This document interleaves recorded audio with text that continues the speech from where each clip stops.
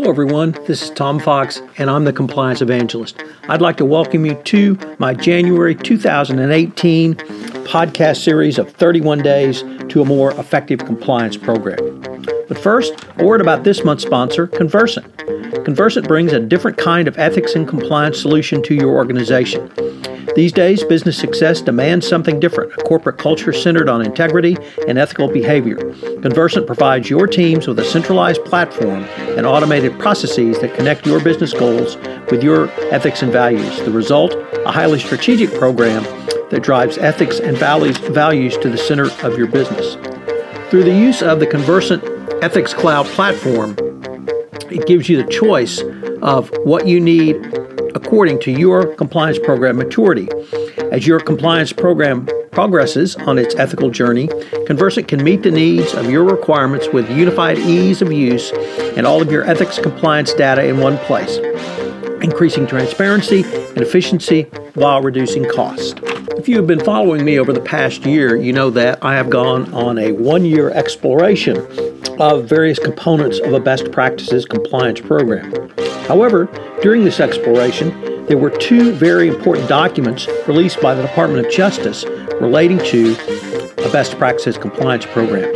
In February 2017, there was the Evaluation of Corporate Compliance Programs document, and in November 2017, there was the announcement of the new FCPA Corporate Enforcement Policy. Therefore, in this month of January, I'm going to lay out for you what should go into your best practices compliance program based upon the 10 hallmarks of an effective compliance program and these two documents. Over the next 31 days, I will be exploring the best way to more fully operationalize a compliance program using the most recent DOJ resources. I hope you will join me for the full 31 days as we engage in an exploration to a more effective compliance program. 31 Days to a More Effective Compliance Program is a part of the Compliance Podcast Network. Day 5, the Board and Operationalizing Compliance. What is the role of a company's board of directors as laid out in the Evaluation of Corporate Compliance Programs and in the FCPA Corporate Enforcement Policy? In regards to the evaluation in an area of inquiry entitled Oversight, the DOJ asked three basic questions. Under Prong 2, Senior and Middle Management, the evaluation posed three questions directed at the board. Number 1, what compliance expertise has been available on the board of directors? Number 2, have the board of directors held executive or private sessions with the compliance function? And number 3, what types of information has the board of directors examined in their exercise of oversight in the area in which the misconduct occurred? At a general level, this requires several structural components for a board around compliance. They include defining a board's role so there is a mutual understanding between the board, the CEO, and senior management of the board's responsibilities around compliance. The board must work to foster a culture of compliance risk management so that all stakeholders should understand the compliance risks involved and manage such risk accordingly. The board must incorporate compliance risk management directly into a strategy by overseeing the design and implementation of a compliance evaluation, risk evaluation, and analysis. The board should help define the company's appetite for compliance risk, so all stakeholders need to understand the company's appetite or lack thereof for compliance risk. The board must oversee execution of compliance risk management process by maintaining an approach that is continually monitored and had continuing accountability. Finally, the board of directors must demand benchmarking through compliance systems which allow for evaluation and modifying of the compliance risk management process for compliance as more information becomes available or facts or assumptions change. All of these factors can be easily adapted to compliance risk management oversight. Initially, it must be important that the board receive direct access to such information on a company's policies.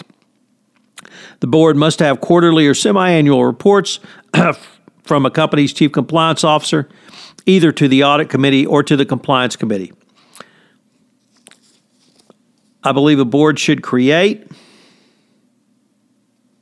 a compliance committee, as the audit committee may more appropriately deal with financial audit issues. A compliance committee can devote itself exclusively to non-financial compliance, such as FCPA compliance.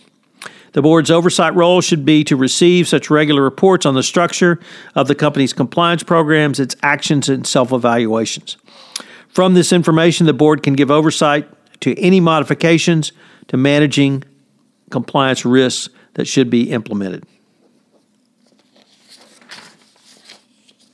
In addition to specifically stating that a board of directors must have a compliance subject matter expert going forward, the evaluation also notes that there should be a board-level committee dedicated to compliance.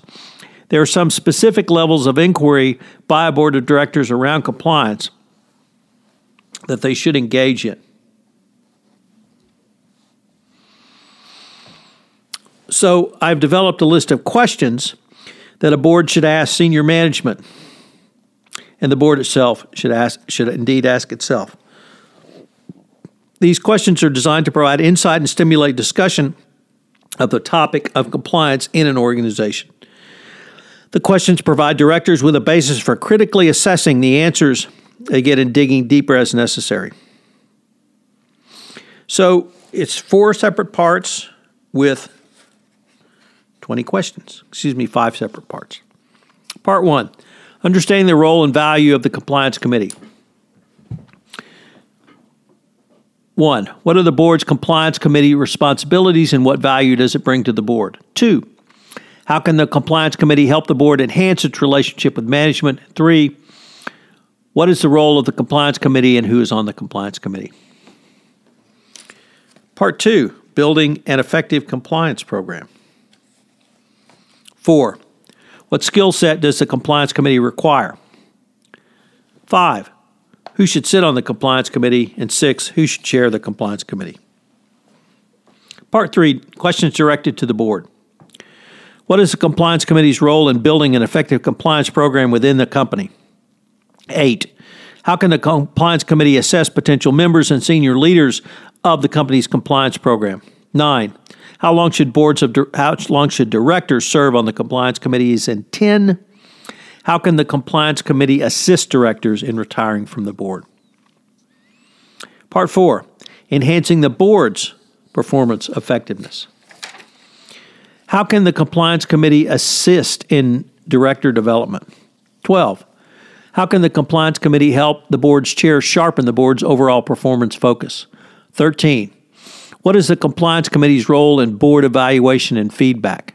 14, what should the compliance committee do if a director is not performing or not interacting effectively with other directors?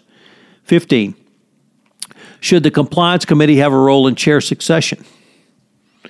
16, how can the compliance committee help its board keep its mandates, policies, and procedures up to date? Part 5, merging roles of the compliance committee.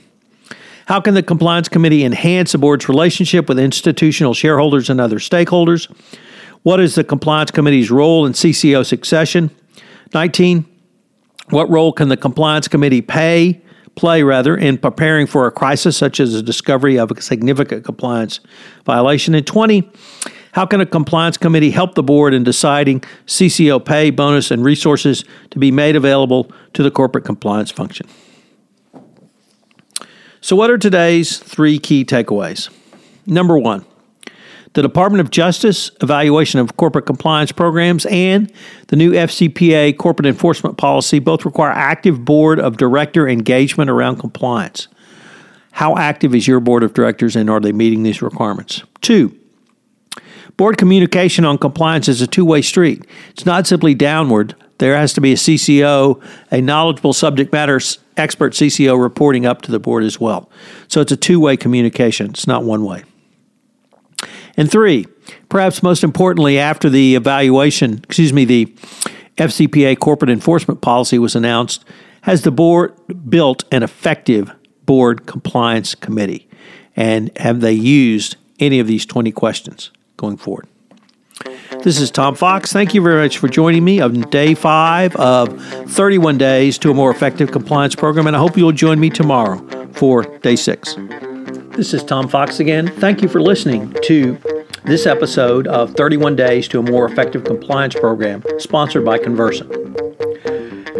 I hope you will join me tomorrow and indeed for the entire 31 days in January, while I will be exploring the best way to more fully operationalize your compliance program using the most recent resources the Department of Justice has communicated to us, the Evaluation of Corporate Compliance Programs, and the new FCPA Corporate Enforcement Policy. This is Tom Fox. Thank you again for listening. 31 Days to a More Effective Compliance Program is a part of the Compliance Podcast Network.